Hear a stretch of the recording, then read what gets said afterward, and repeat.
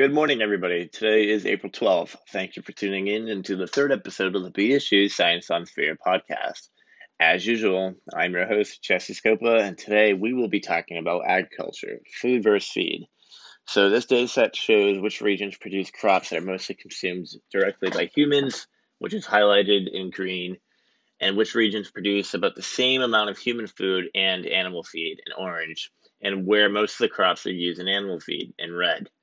Not all cropland is used for producing food directly for people. Actually, a lot of the food crops grown are used as feed for animals. With projected human population expected to reach almost 10 billion people by 2050, the conversion of crops to meat is not only particularly efficient, so as global demand for meat rises, cropland devoted to growing animal feed will have to increase proportionately.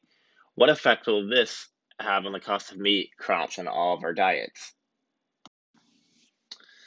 When viewing this data set, you can visually see an abundance of attributes about that country. For example, Africa has greater than 90% of food produced is consumed by humans, where the US is quite the opposite. A very high proportion of our agriculture is meant for the cattle industry, which makes sense if you consider how popular beef and dairy is in our diets.